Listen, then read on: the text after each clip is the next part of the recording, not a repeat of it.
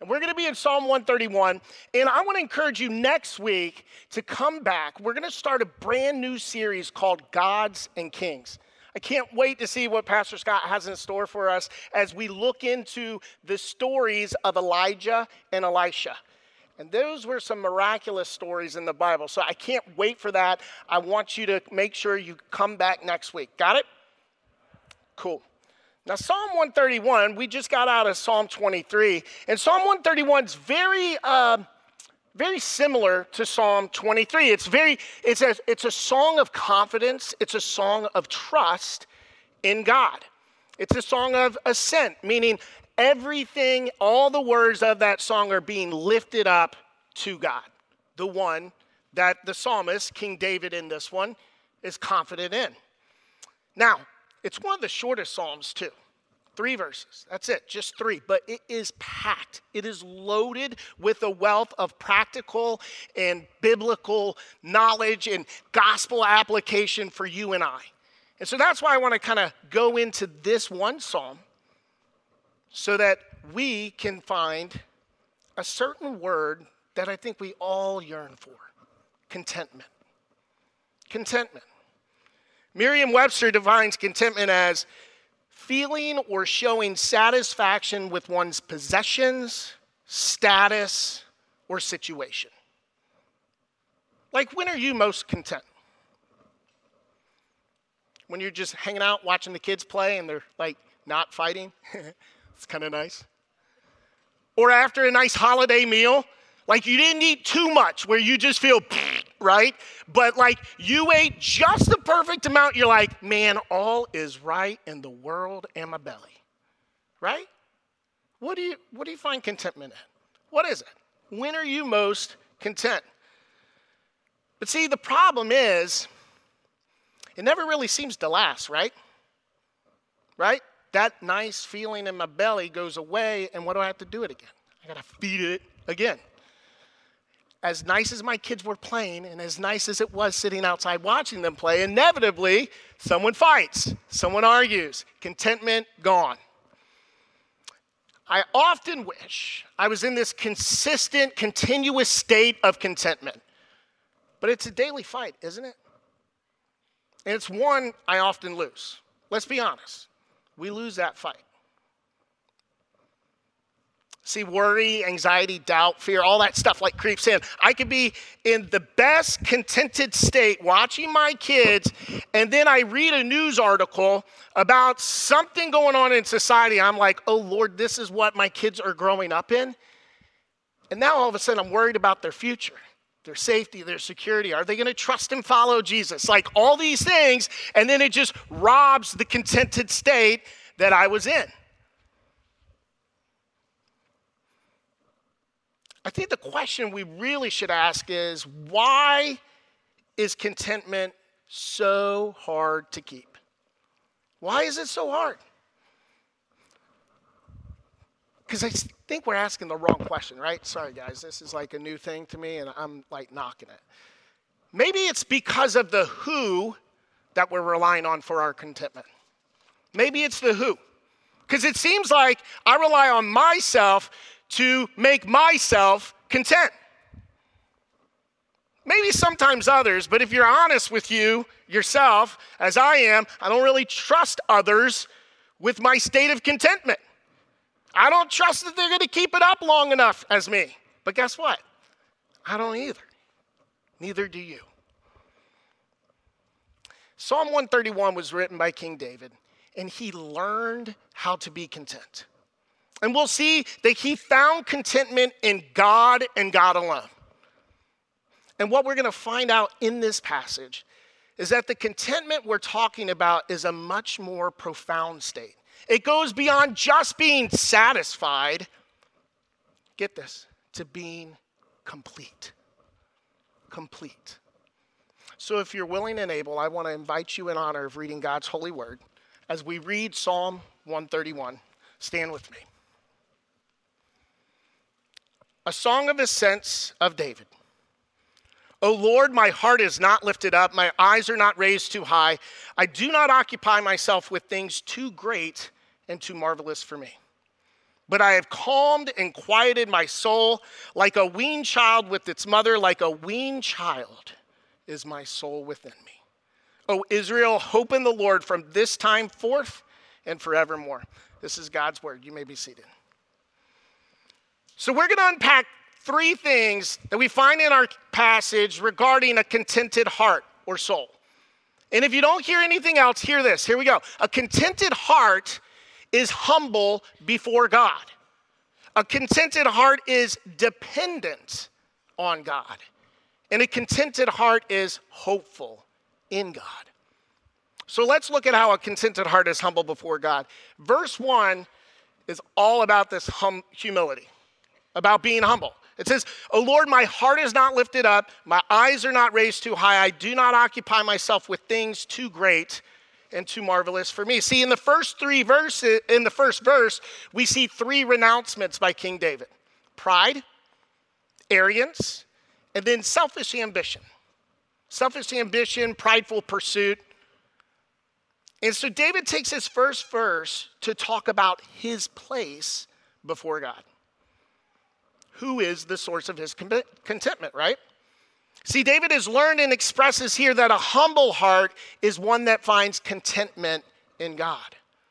When he says his heart's not lifted up, he's saying, I'm not proud. He's learned to be humble. See, basically, is David's saying he's learned not to rely on himself for contentment. See, when we're proud, we're saying that our self is full, right? That our self is the only thing that matters, that our self is what is deserving of what it wants. So when we're proud, we're kind of just feeding the beast, right? We can never be satisfied or content if what we're always feeding always wants more and is always hungry, right? When you're prideful, you're consumed with self. And your self wants to consume it all to find contentment. You're just feeding the beast when we're proud. I mean, be honest. We always want bigger, better, newer, right? There's always something new. There's always a new iPhone. There's always a new update. There's always a new app. There's always a more convenient thing, right? We always want just one more. We can never satisfy and be content with ourselves if we're the ones trying to fill it. I mean, pride puts ourselves in the center of not just our world, but the world of everyone else. You know, I used to say this joke growing up, and sadly, I thought it was funny, but it's not. But it's, you know, the world revolves around me. Look at it go. There it goes again. There it goes again. And I thought it was funny, but really, that's my core nature. My core nature says I should be at the center of everything. And I'm not content until everything revolves around me, right? Talk about entitlement, right? Callousness towards others and everything around us. Pride puts us in the place of where God should be. Pride replaces God with self. And we all fight pride, right? That's our core battle, sin. It's us versus God. It's what we want or what he wants. Pride runs contrary to contentment. And that yourself can never be satisfied, never be content, never be complete with itself. You're always reaching, always striving, always yearning, right? So what is it that you're constantly working for? You may not even be aware that you're just working so hard for something just to make you feel content. Are you making yourself bigger by constantly trying to fill up with achievements, things, love, kids' achievements, money? Also, you can hopefully be content and satisfied in yourself? Doesn't that sound exhausting? Doesn't it? You got to do it. It's just you. You're at the center of your world. You're at the center of everybody's world. Guess what that means? It's all up to you. Good luck, right? It doesn't work. See, David takes it further when he renounces arrogance. verse 1, my eyes are not raised too high, meaning he's not looking down on others. And consequently, he's not looking up too high to be in God's place. Get that? Not looking too low, down on others, and not looking too high, up where God should be. David stating that his eyes don't look down on others. He's stating, I am king, but I'm not going to let my title affect how I associate and deal with others. See, arrogance takes pride and projects it onto others. A commentator by the name of Boyce says this. He says, arrogance is an expression of pride. It is the proud who are arrogant, but arrogance goes beyond pride in that it is pride looking down on other people. So this arrogance says that not only am I the only one that matters and is deserving of all it wants, but others are of less importance and less deserving than me. Arrogance is pride projected and affecting on others. The irony of arrogance, though, is it's self-isolating. Like, who here loves to be around arrogant people? No one ever said that ever, right? Not one of you raise your hand. Why? Why don't you like to be around arrogant people? I have yet to meet someone who loves to be around an arrogant person. It's because it's their pride that's being projected on you. You're like, but I'm here too. I matter too, don't I? And the arrogant person's like, no. It's self-isolating in that it's like arrogance tries to find contentment in minimizing others, but arrogance endlessly searches for contentment because the very thing it yearns for, other people, it distances itself from. It's like the classic bully at school, right? The bully bullies because he craves and yearns for what? Attention, love. And bullying is the way that they know that they're going to get it. But here's the thing. No bully ever stops bullying because they found contentment in it. They need to continue day in, day out, bullying, trying to fill that bucket of contentment. It's all on them over and over. Wash, rinse, repeat. It's exhausting. Lastly, in this first verse, David renounces selfish ambition and prideful pursuit. He says, I do not occupy myself with things too great and too marvelous for me. He's stating that though God has set a path for him, a mighty great one, he will not strive beyond those boundaries. He will be content in the path God has for him, and he will be content knowing that God is the only one who knows all. See, David, I'm sure David knew he was going to be king. He had to wait patiently on God's plan, right? But he wasn't striving early. Countless times we see David could have done something to King Saul, but he did not because it was up to God's timing, not David's timing. You see, there's this thing about selfish ambition because it's very misleading because it often disguises itself as a noble aspiration, right? You think, oh, yeah, I should do that. That's a big deal. I really need to do this. Yeah. The way we distinguish between selfish ambition, a selfish aspiration, and a godly aspiration is who the focus is on. If you're saying, I should do that, I need to do that, I want to do that, guess what? Selfish ambition. Now, on the other hand, I'll give you a practical example from my wife and I. No one, no offense, but no one ever really wants to move from Florida to Indiana during the worst winter in decades, you guys told us. 2014, remember it? It started snowing the day we crossed the border. It didn't stop snowing till May.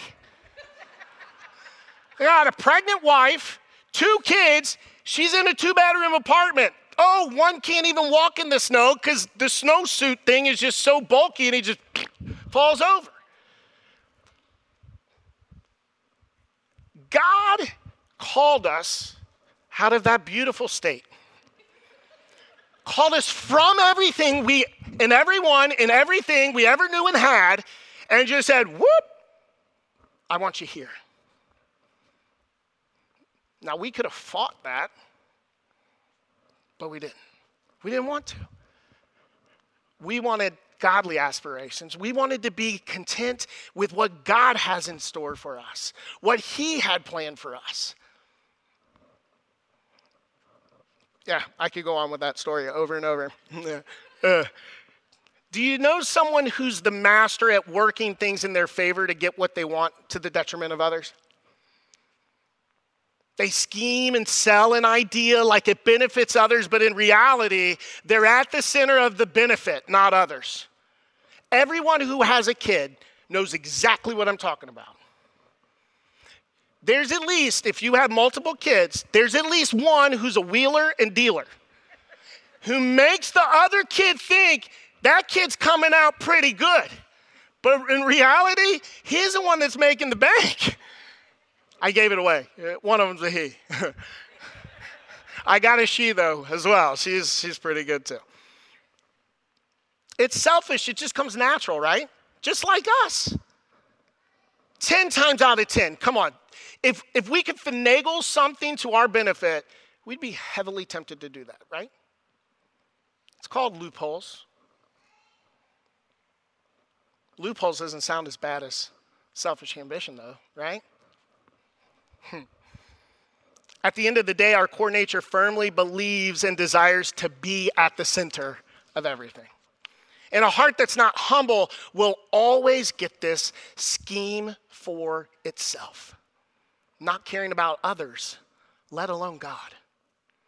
See, a humble heart denies itself and relies on God's timing, place, and provision. A humble heart does not seek and aspire beyond which has been allotted by God. See, in this verse, David's also stating he's learned that there are things he will never be able to know and trust God with those things. Things too marvelous for me. The Hebrew in that literally was referring to the miraculous works of God. So David is saying, God, you know far more than I ever will, and I'm going to trust you with your knowledge. I'm not going to ask for your knowledge. Raise your hand if you know a kid that firmly believes that they need to know everything. Every parent raises their hands, right? You get a phone call, your kids, who is that on the phone? What do they want? They called me, not you. I'm doing a little work. Hey, Dad, what you doing? Quit reading my emails. They're mine. Mine. Daddy, what are we doing tomorrow? Where are we going? Well, if I told you, then I'd have to kill you. No, just kidding. No, and every parent knows you don't tell them, right? Because inevitably something happens, plans have to get canceled, and then they're like, you said so. Knowledge is not always great. Trust God with God's knowledge.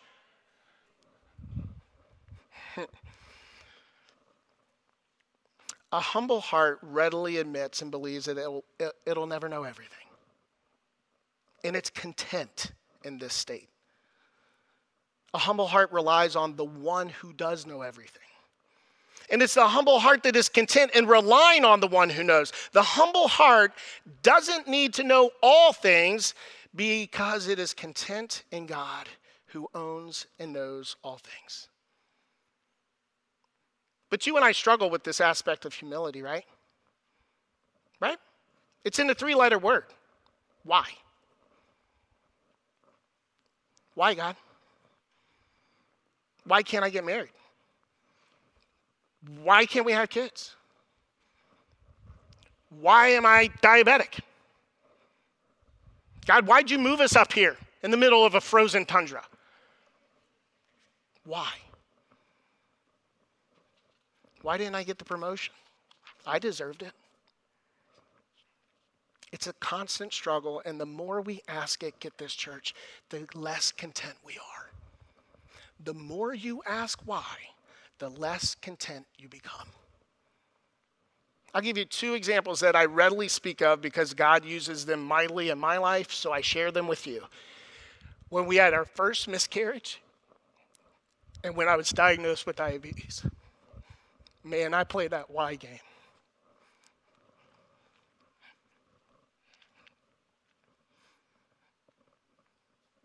I mean, asking why is okay once, right? But the more you ask it, the less you trust. The more you ask it, the less content you are. And it's finally just this brick, just Holy Spirit brick. Boom. God, I'm not trusting you. You want to ask me why he gave me diabetes? Why we had a miscarriage? 2, in fact. I don't know. And I'm okay with that. Because I know God's using it for his glory and good. I'm trusting in the promises of God. And I'm not needing to know the answer to that awful question, why God?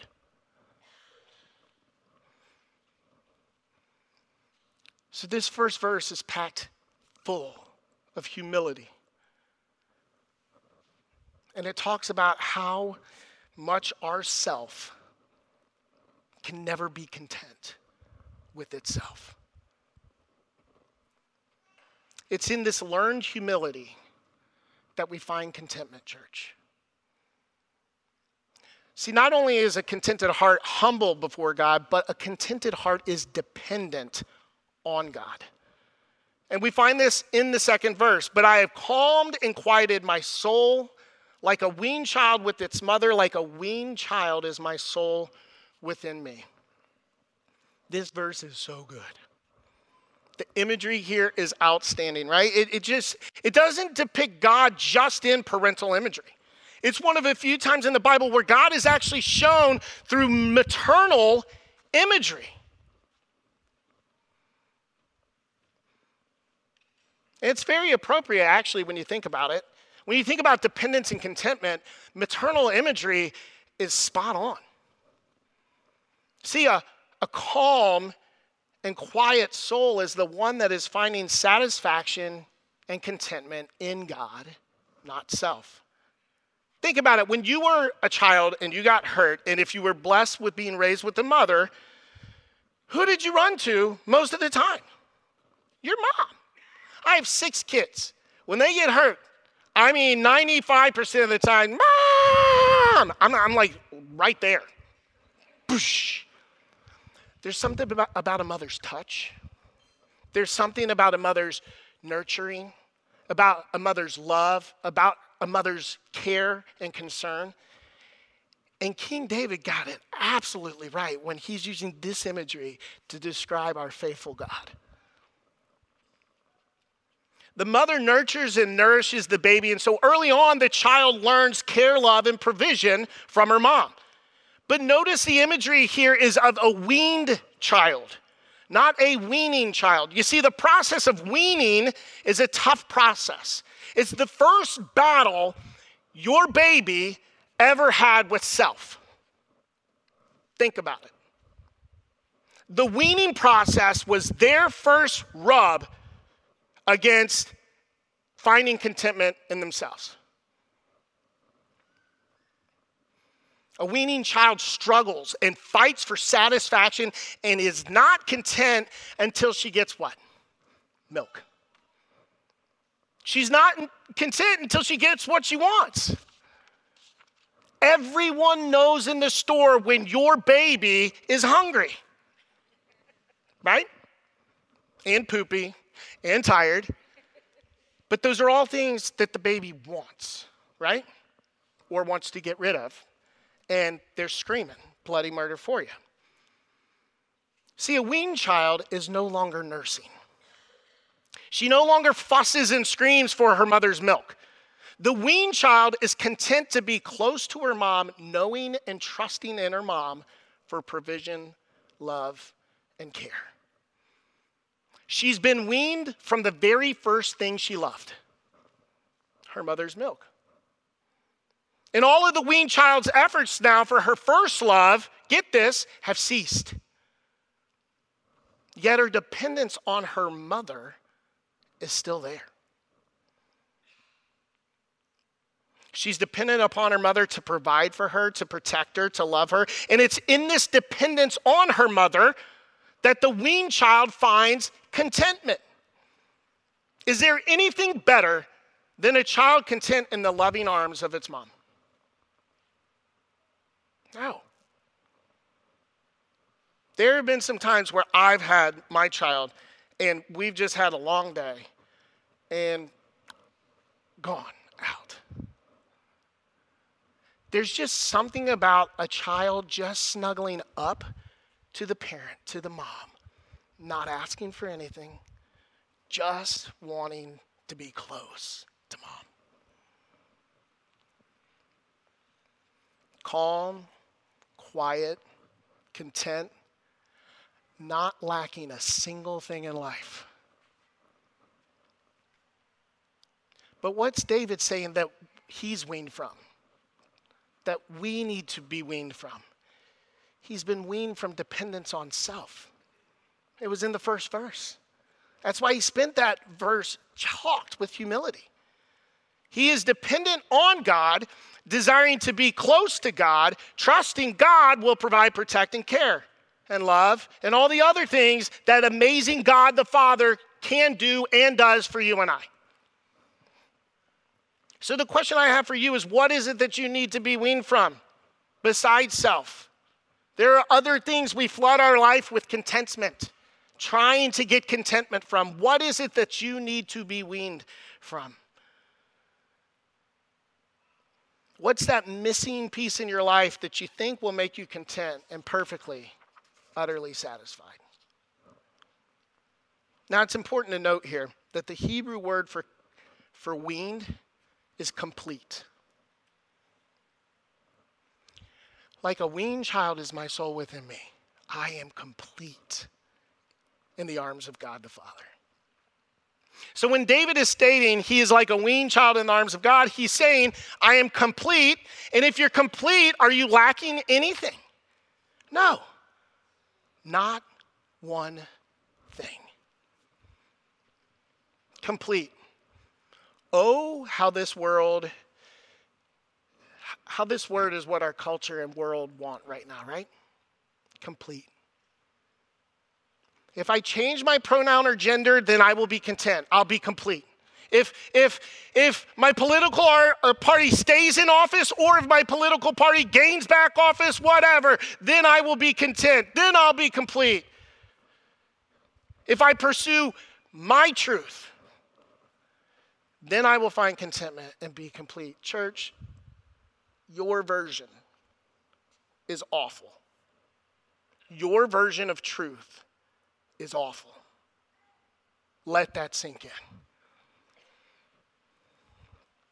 There's this author and professing Christian, sadly, who feeds into this concept and writes a brand new book on it. Her name's Rachel Hollis, and unfortunately, many Christians are buying what she's selling, which isn't contentment. What she's selling is salvation and contentment with self. Here's what she says. She says, the real you is destined for something more. Your version of more. Let's just stop right there. What is your version of more? Half? Whole? 5 billion? Different? Your version of more. This is who you were made to be, and the first step to making that vision a reality is to stop apologizing for having the dream in the first place. The world revolves around me. Like Lady Gaga says, baby, you were born this way. No, you weren't. You were born a sinner in need of a savior. But you were not born to find your own truth, to live your own version of truth. If everybody did that, there's no such thing as truth. Depending on yourself to create your version of complete. It's never going to happen. It's never going to happen. And it breaks my heart, and it should break yours, that many people are buying into this. Christians. Our passage clearly states a content heart is utterly dependent on God. And in that dependence on God and not ourselves, we are weaned. We are complete. So we see a contented heart is humble before God, is dependent on God, but get this, a contented heart is also hopeful in God. Verse 3, he closes it out. O Israel, hope in the Lord from this time forth and forevermore. Church, what sliver of contentment will we ever find if our only hope in life is ourself? If my only hope is myself, there's no hope.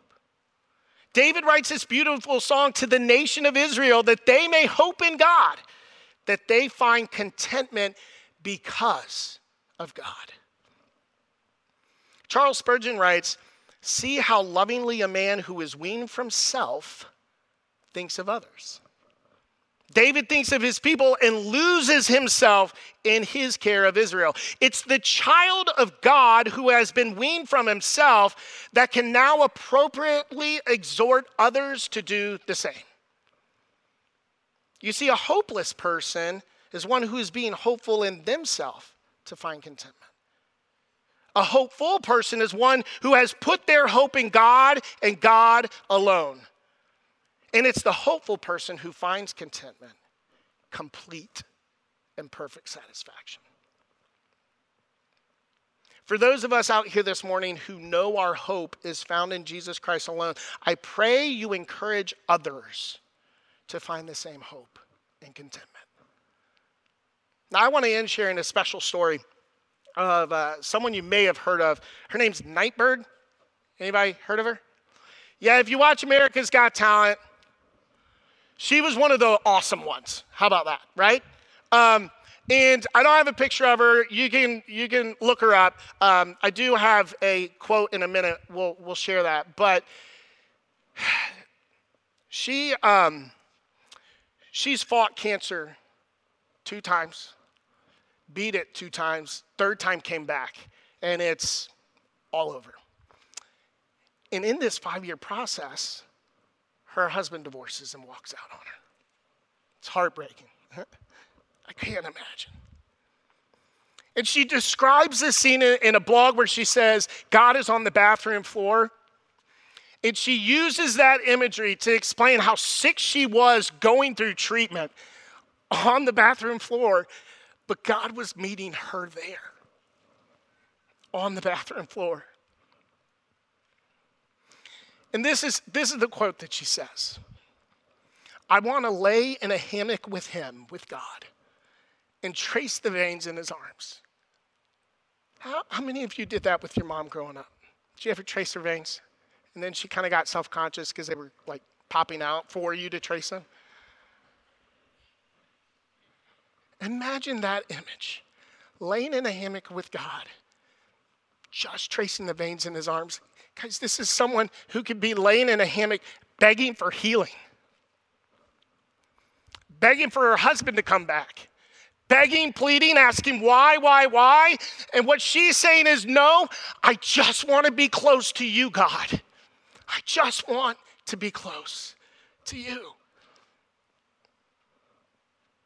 Resting, calm, quiet, enjoying being close to God. Not asking, not begging, nothing. Just being close. Is that what you want?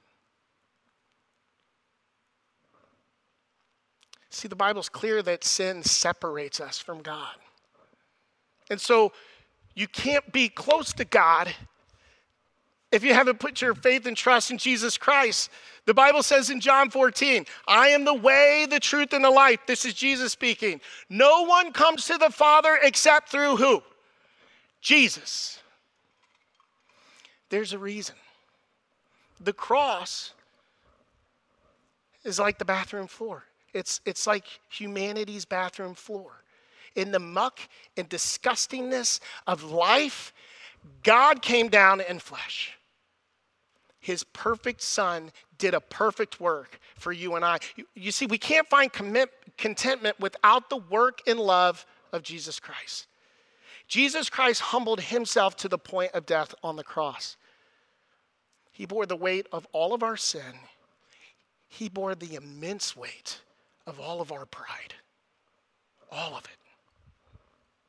And he gave himself freely to take the punishment that was reserved for you and me. Also, we can find contentment and rest in God the Father through Jesus Christ the Son, our Lord and Savior. So the question is this: how can you truly rest and find contentment in yourself when your arms are constantly and tirelessly reaching for more? Rest in the arms of the one whose arms are reaching out to you. Be content in the arms of the one who did the perfect work. Be calm and quiet in the arms of the one who completes you. I know several of y'all got a movie reference as soon as I said that. Be honest. I love My Beautiful Bride. But I would be selling my version of truth if I said she completes me. Christ completes me.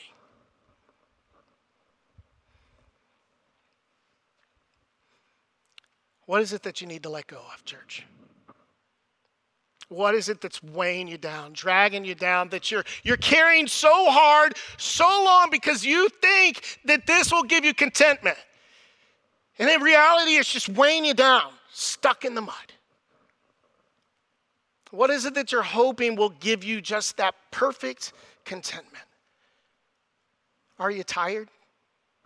Do you feel incomplete? Could it be that you feel hopeless because you're not content? Here's the encouraging thing, church. Get this. Hope and contentment have a beginning. It's in verse 3.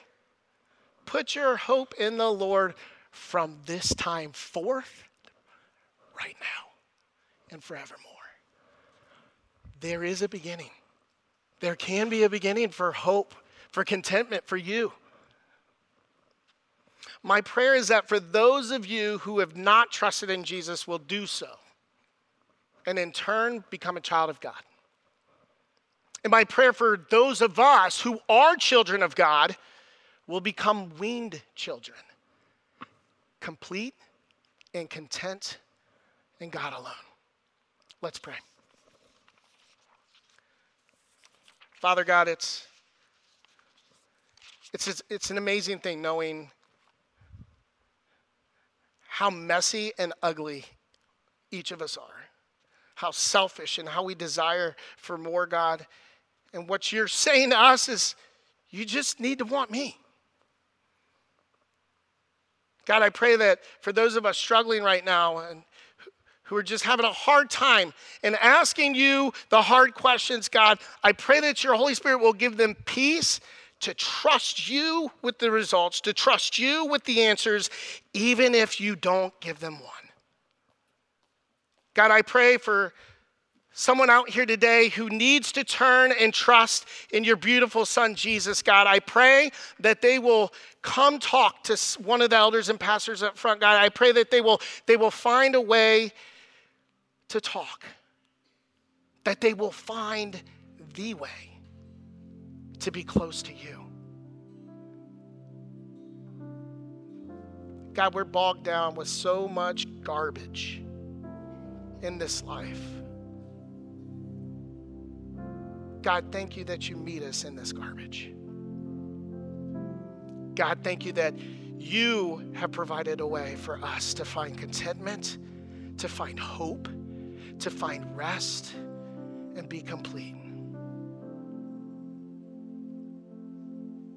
God, you are an amazing Father. And God, I pray that our heart's desire is just to lay in a hammock, being close to you, tracing the beautiful blood veins of your hand. God, thank you. It was your blood that was shed for us. God, help us to trust, help us to believe. And it's in your beautiful Son's name, Jesus, we pray.